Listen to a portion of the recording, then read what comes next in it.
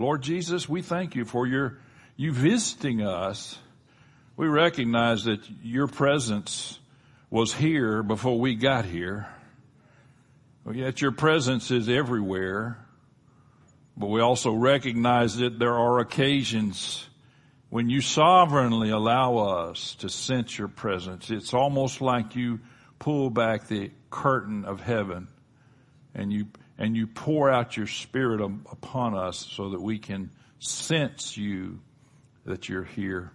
Thank you that this morning you've chosen to do that. We also know that the work you have begun in our hearts will continue far beyond after we exit this building. And so this morning, as we follow on during our time of worship, and we worship you by hearing your word and by looking at your word, I pray that this time of your visitation has prepared our hearts to hear your voice. So let your word come alive to us today and give me the words that would come from your throne and not be my own opinion. Help us today, Lord God. I pray in the name of Jesus, and everybody said, consecration that leads to transformation. And as I was thinking about today, and I'm still kind of in this mode, thinking-wise, I'm still kind of in this mode after Easter. You know, we talked about our response to Easter. And I'm thinking about this, and I thought, well, consecration is our response to God's grace and mercy on us. And in a little bit, we'll talk about that being our logical response, reasonable. But consecration, I mean, when you think about God's mercy to us, and that's been mentioned several times this morning, and when you think about the grace of God that brought us to Christ, we were saved by grace. The only response we can have, the only really good response we can have, is to consecrate our lives to Him. I'm reading a book, I think I mentioned it one time, by William Wilberforce, who was the gentleman who led the crusade in England against slavery.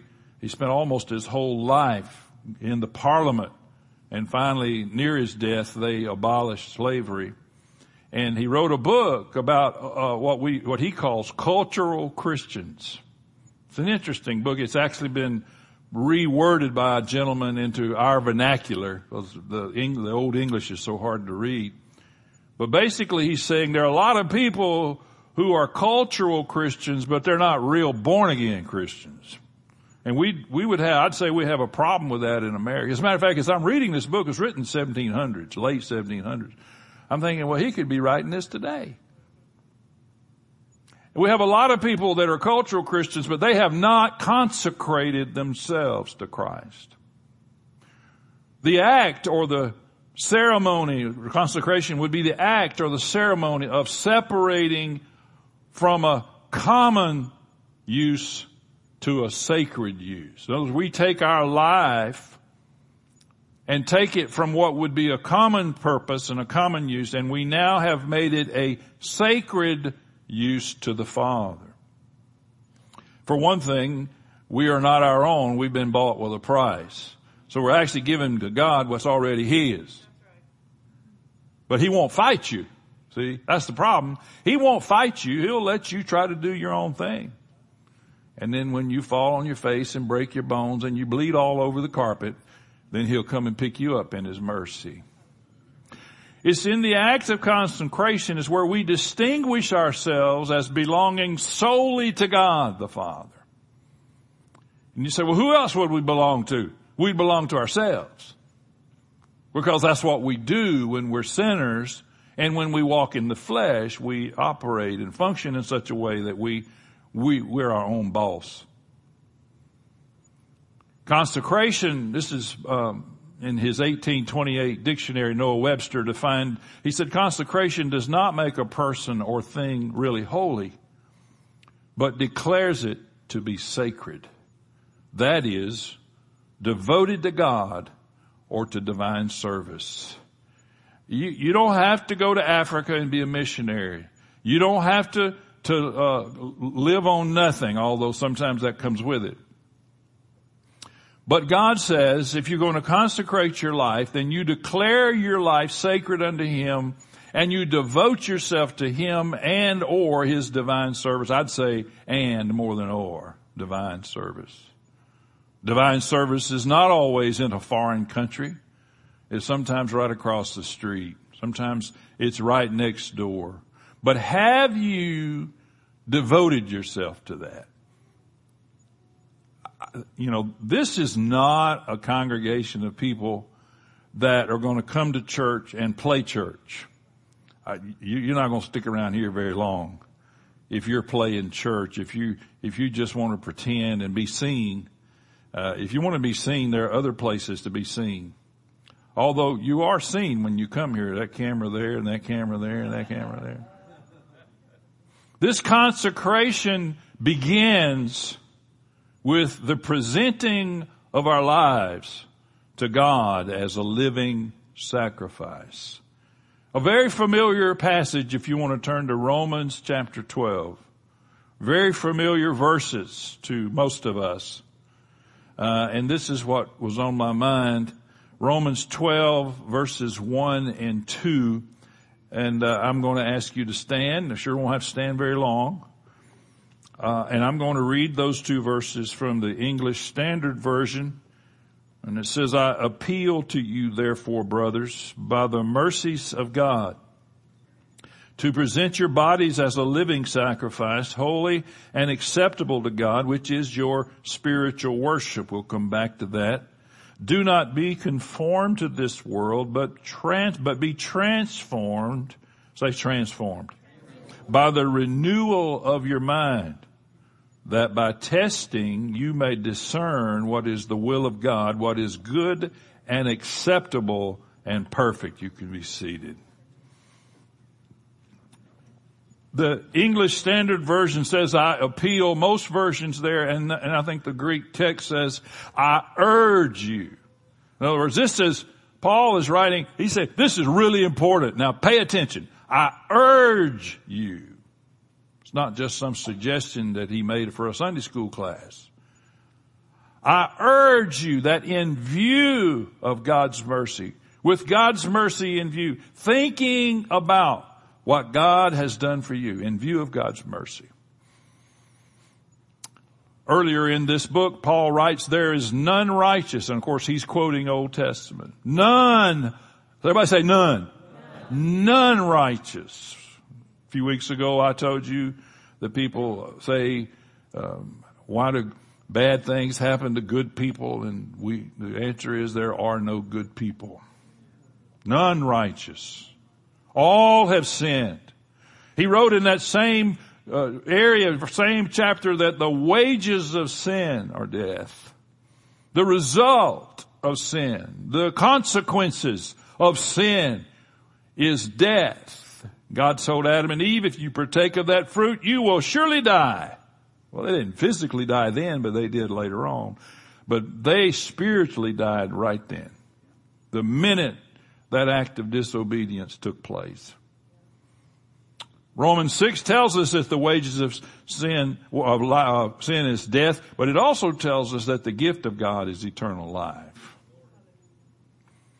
And so in Romans 10, it tells us to confess with our mouth. If we confess with our mouth and believe in our heart, we will be saved. Jesus Christ is Lord. And so we find ourselves on the receiving day again. We find ourselves on the receiving end of God's mercy. God's mercy is what we don't deserve. God's mercy is when He extends Himself to us for no other reason except He Himself. You might think there was something good in you that God saw that caused Him to want to redeem you, but I hate to bust your bubble. You don't even have a bubble. There's nothing in me that God said, well, I could.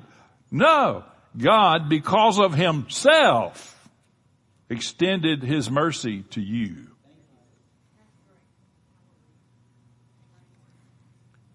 and you receive the gift of God. And he's writing this largely to Gentiles. Rome, Italy, mostly Gentiles in this church. And he tells them in chapter 11 that they, the Gentiles, were grafted into the vine. That the promise was to Abraham and his descendants, the Jewish people. And the great mystery that Paul reveals over and over again in his letters, the great mystery is that God grafted in the Gentiles into the promise. And so you get the last verse, I think, of Galatians 3 that says, if you are in Christ, you are Abraham's seed. So we're all Jew, Gentile, we're all part of that. We're grafted into this vine. And he says in Romans 9:25, again he's quoting the Old Testament, he said, I will call them my people who are not my people. Now, most of us in this room, and probably most watching online, would be considered Gentiles. In other words, we were not of a Jewish, some are, but most of us are not. And so we could be in that category who were not his people, but now we are his people. So in view of all of that, if you see all of that, if you believe all of that, if you feel all of that, then he says, in view of that, here's what I want you to do. Present your bodies as a living sacrifice. We sang about it earlier. Present your bodies. Romans 5, I think it is, or maybe 6. He says, wherever you present the members of your body, do you present them for righteousness? Or do you present the members of your body for unrighteousness? And that tells us something that we need to pay attention.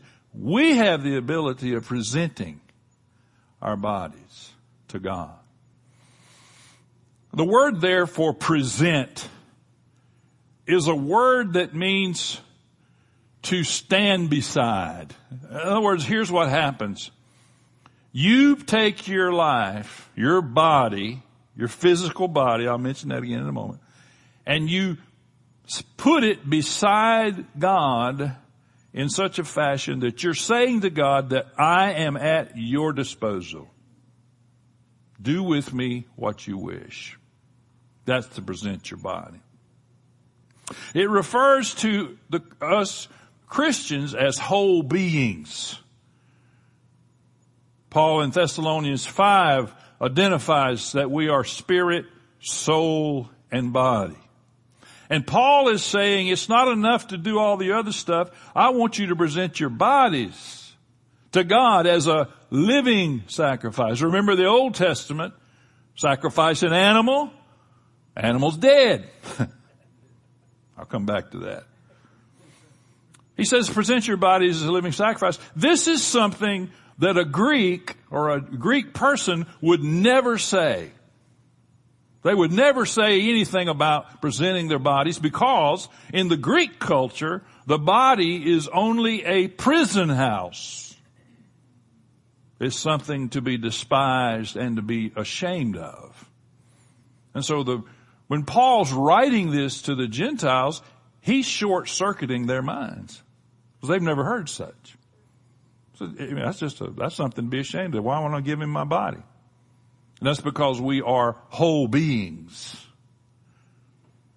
So, William Barclay, who I don't always agree with on everything, but in this case, he said, so Paul says, take your body, take all the tasks that you have to do every day, take the ordinary work of the shop, the factory, the shipyard, the mine, the recording studio, the school. I mean, you could, and offer all, everybody say all that as an act of worship to God. You don't have to be a preacher. You don't have to be a Sunday school teacher. You certainly don't have to be a missionary, but you do have to be someone who has consecrated their life to God. And whatever you do with your life, with your body, offer that to God as worship. Real worship is the offering of everyday life to God. Thus, in doing so, we yield ourselves to the work that's being done and to be done in our lives. We yield ourselves to be that instrument of righteousness. We place ourselves beside God, putting ourselves at His disposal to do whatever it is He wants us to do. The living sacrifice is so different. The old covenant dispensation with its sacrifices was ended. Paul is writing this. He's identifying that the old practice of sacrificing the animal on the altar, that was over. A new order, a new way. Hebrews says a new and living way. Sacrifice has now arrived. Now we give ourselves. Now here's the issue. In the Old Testament, you would take an animal, a lamb, whatever, you'd kill it, lay it on the altar, make the sacrifice, and that was it. In the New Covenant, we present our bodies as living sacrifices. We place ourselves on the altar before God, but the problem with a living sacrifice is that sometimes they keep getting up back off the altar. If the lamb in the Old Testament had been living, they probably would have got up off the altar, especially if they had any idea what was coming. But you and I, we put ourselves on the altar and then we jump off. And then we're convicted and we get back on. And then we jump off. And you see where that's headed. Living sacrifices. Paul was calling on these Gentile believers in Rome to devote themselves to God and to promote His honor in any way in which He would command. I know we're drawing a narrow road, but you know who was first one to talk about a narrow road? The Lord Jesus. Narrow is the way. Wide is the way for destruction. Straight and narrow is the way of life. And sometimes we, the church, we preachers, for whatever reason, we allow too wide of a path. We make excuses. And I want to tell you that I was built in such a way, crafted by the hand of our Maker. Psalm 139 says that we were knit. He knitted us in our mother's womb. Get a picture of God with knitting needles in your mother's womb, putting you together. And when He did that, He made you in such a way that if you operate outside of the parameters in which He identifies, you will not function to your greatest capacity. Present your bodies living sacrifice, holy and acceptable to God. Holy. That doesn't mean sinless. That just means you're set apart. It means purity and integrity. It means that you are set apart unto God. Acceptable just means that you're well-pleasing to God. Old song used to be sung by Naomi and the Seagull Brothers. How many remember Naomi and the Seagull Brothers? Yeah, that's what I thought. I knew that row would. They used to sing a song. Naomi Seagull used to sing a song called, "Is My Lord Fully Satisfied with Me?" And we need to be asking ourselves that question every day. Have I presented myself as a living sacrifice to the degree that my life is holy unto Him and that I am well-pleasing to Him? It's either amen or oh me. And then he goes on to say, holy and acceptable to God, which in the ESV it says, which is your spiritual worship. I don't like that word. I like the word spiritual, but really in the margin in the ESV it says rational. In the Greek, it's the word where we get our word logical from. Our logical response. So in view of God's mercy, bodies, living sacrifice, wholly acceptable to God. So the logical next step is to respond in worship. Remembering once again that worship is much more than coming on Sunday morning and singing songs, giving your offering and doing communion. All of that's important. We'll never stop doing that. But we cannot call that the sum total of worship. Remembering that worship comes from an old English word, worthship. We are attributing worthship to God. And everything you do with your life should do that. True worship is offering to God one's body and all that one does every day with it. That's true worship. Which includes what we do here. Which includes what you do in your small groups. Which includes what you do in whatever gathering that you're in. The offering of ourselves to God is seen as the only sensible, logical, and appropriate response to Him in view of His self-giving mercy. Selfless mercy. John Stott said this, no worship is pleasing to God which is purely inward, abstract, and mystical. It must express itself in concrete acts of service performed by our bodies. Is your body a living sacrifice? Then your logical response is one of worship. And again, it's not just singing. Sing all you want to.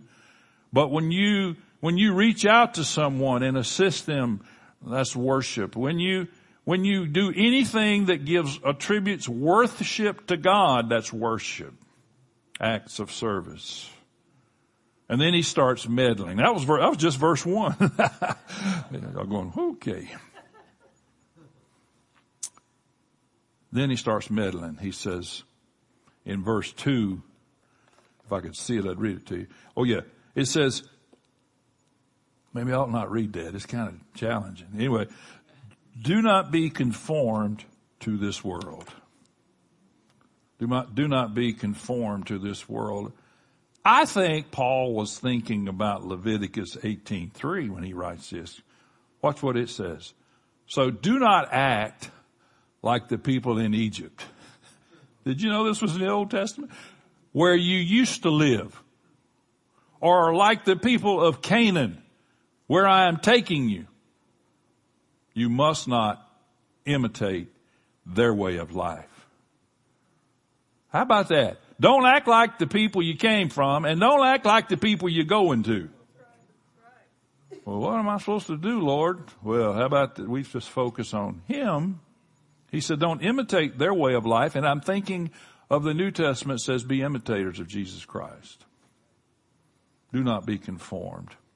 That word is really just a word that means to follow an outward pattern, or better yet, to adapt ourselves to our surroundings.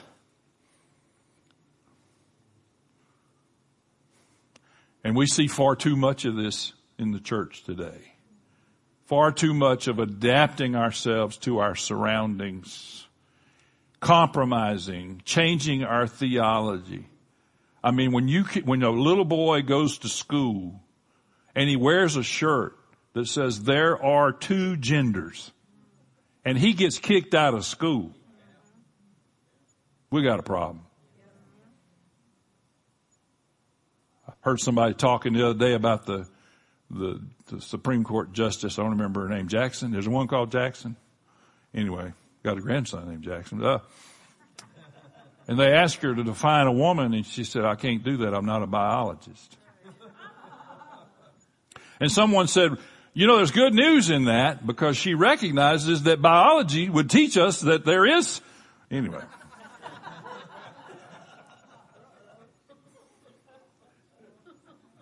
That's not the problem. The problem is we have parts of the church who are embracing that kind of thinking. I mean, there's a lot I don't know. There's a lot I'll never know. But if you watch Kindergarten Cop, you figure out there's a difference. And I'm not going to quote the little boy, but he's pretty smart.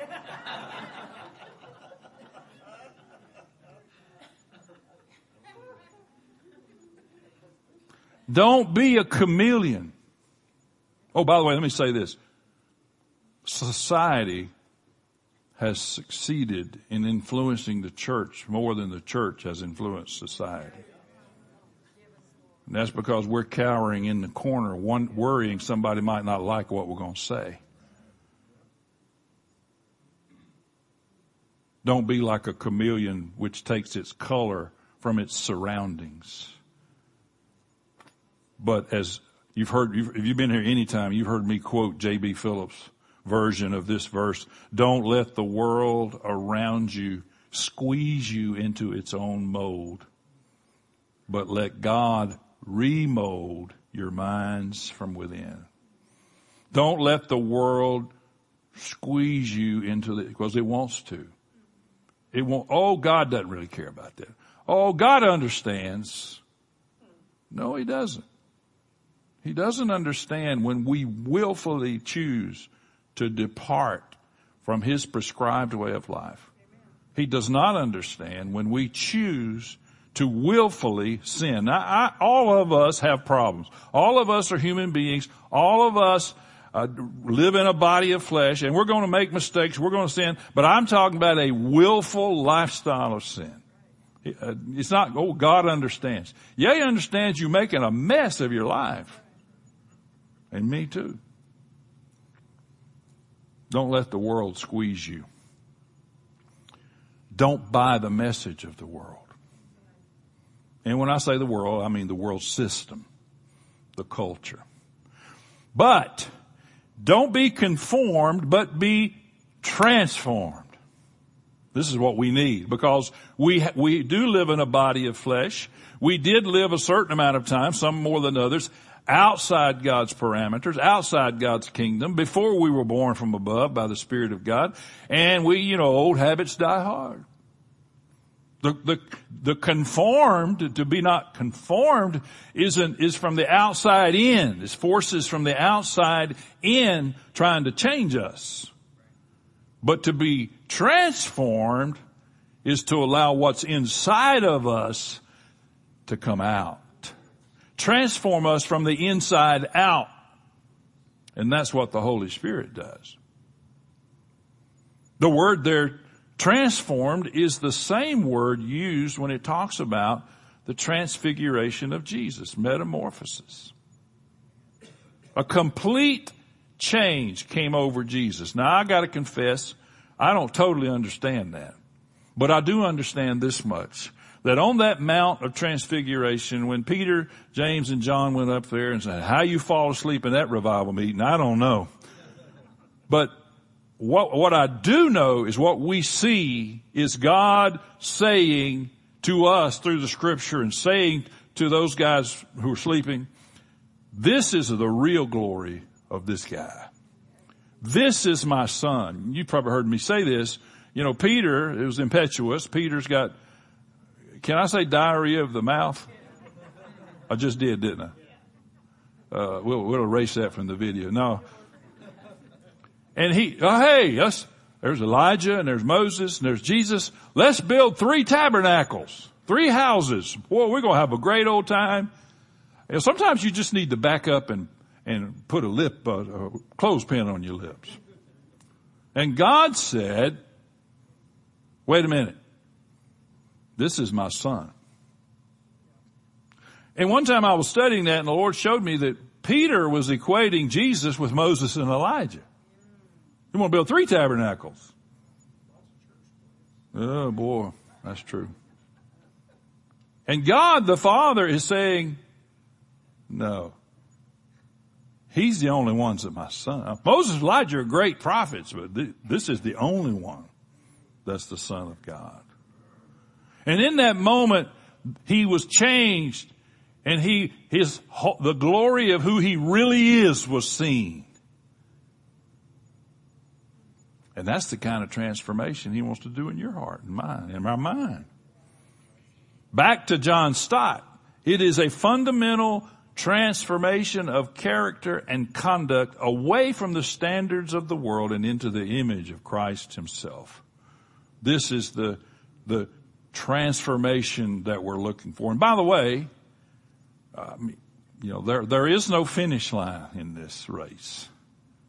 There is no, okay, next week I'll complete this course. No, you know when you complete the course? When your toes are up. That's the only way you finish this race, this course. It's an ongoing process of being transformed into the image of Christ. And he said, how are we going to be transformed? Well, it starts by, and it finishes by the renewing of our mind. Why is that? Because most of our lives, especially if we spent any amount of time before we became to Christ, we have lived with stinking thinking. We thought like the world. We acted like the world. We made responses like the world because we were the world. And we get born again and our spirit changes and we're alive and everything's great, but we still find ourselves thinking like the world. And God says, I want to change that thinking. I want to change your mindset. I want to be changed into a kind of a new life with new strength and vigor, but you can't do that if you're still hanging on to stinking thinking. I don't know if I told y'all this. My wife read the other day. I probably did, but I'll leak. You do too. She read about a pastor's wife who wrote in one of these little Facebook things she's a part of. Someone got mad and left their church because the pastor always walked over here when he preached, always walked to the right. Somebody got mad and left the church who sat over there, I guess. I said, well, they should have just changed seats. I mean, you can move over here.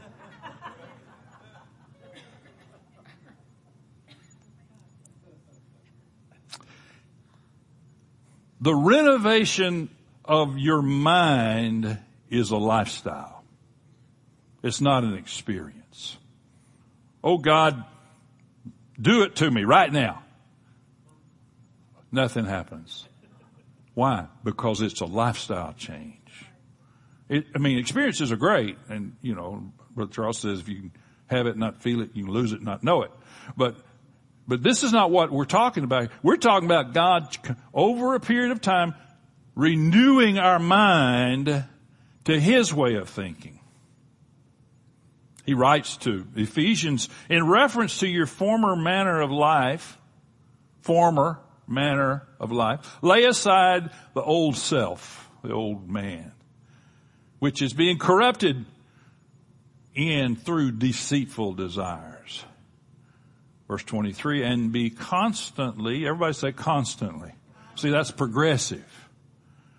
Renewed in the spirit of your mind. It's an ongoing process to be changed in our way of thinking. And I wrote this down. It's only when we let go of the low life that we can find the high life. And I'm not talking about Miller, by the way.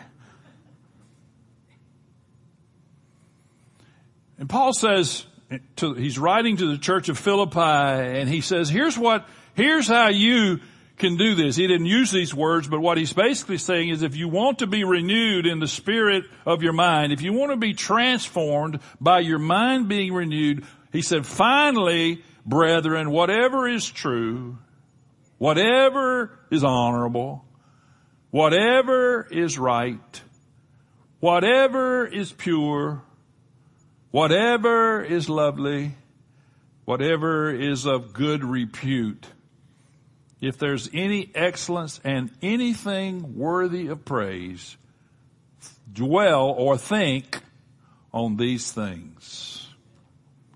And I have to ask us, what in the world are we dwelling on?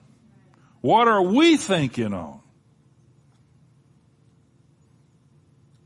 And as our mind is renovated, our person is transformed. Our life is transformed. He says, though our outer self is wasting away. Now somebody said so-and-so's dying, and I said, well, I'm dying. Everybody's dying. Don't know when,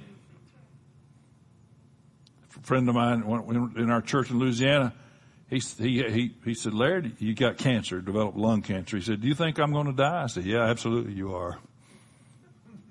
I said, I can't tell you when, but I guarantee you're going to die. You may not die from lung cancer, but you're going to, and he did. He eventually went to heaven. But though our outer self is wasting away, our inner self is being renewed by the day. Now, how can you renew your inner self? Being transformed by the renewing of your mind. As we renew our minds to God's higher thoughts, we begin to experience His higher ways. And let me just tell you this. If you want to think like God, if you want your mind to be geared to God, if you want to know what His opinion is about things, if you want to know the lifestyle that He is interested in you having, man, you have a great gift. And right here in this book. You say, well, I don't know what God sounds like. Well, read what He said. Then you'll know what He sounds like. Well, I have a hard time discerning God's voice. Well, read His Word. And then you'll say, well, I heard that voice, but it didn't sound like this. I don't think that's God. Let me check it out again. Or you'll hear something and you go, hey, that sounds exactly like the author of this book. If you want your mind to be renewed, if you want to see your life transformed by the renewing of your mind, study the Scripture. Now, you don't have to study to be a scholar. You don't have to study it to impress people. You read the Scripture not to become academic superiors. You read the Scriptures so that you connect with the author through the Holy Spirit. I mean, okay.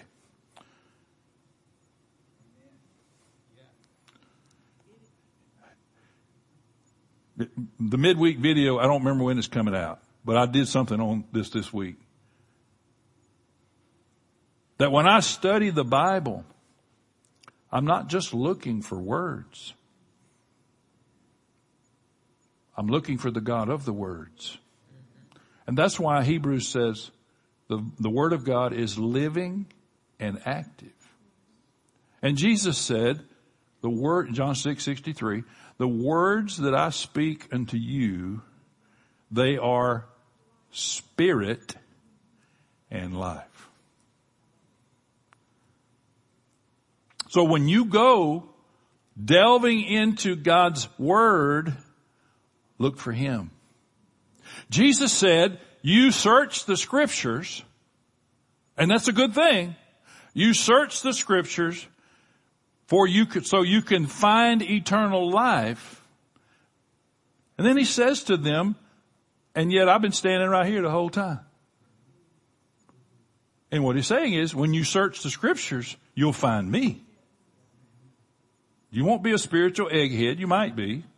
I'm not. I'm not any kind of egghead. I hope. But when you search the Scriptures, look for Him. Don't just look to memorize verses so you can impress somebody. I mean, memorize all the verses you want to, because that's a good thing. That's where meditation comes in. But you search the Scriptures to find the author. I said that. I'm being repetitive. And then he says, whoa, good catch, Larry. Do not be conformed to this world, but be transformed by the renewal of your mind, that by testing you may discern what is the will of God, what is good and acceptable and perfect. It's only a renewed mind that can discern what God's will is. Your flesh will never discern God's will. Your flesh will never let you think about God's will. But and again, it's an ongoing process. You say, well, Lord, give me patience and give it to me now. You know that's not the way it works. Lord, I want to be transformed by the renewing of my mind, and I want it to be done now. Doesn't work that way. You're going to fail. You're going to stub your toe or stub your tongue, however may be the case. But the more that you allow God to transform you from the inside out by the renewing of your mind, the more you're able to discern and understand what God's will is. Finally, a consecrated life is a life being transformed as we allow our minds to be renewed according to His plan and His purpose.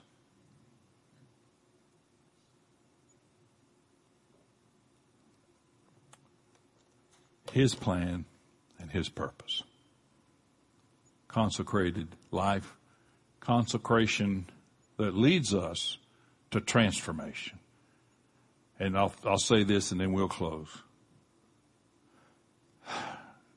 God accepts you the way you are. But He loves you too much to leave you that way.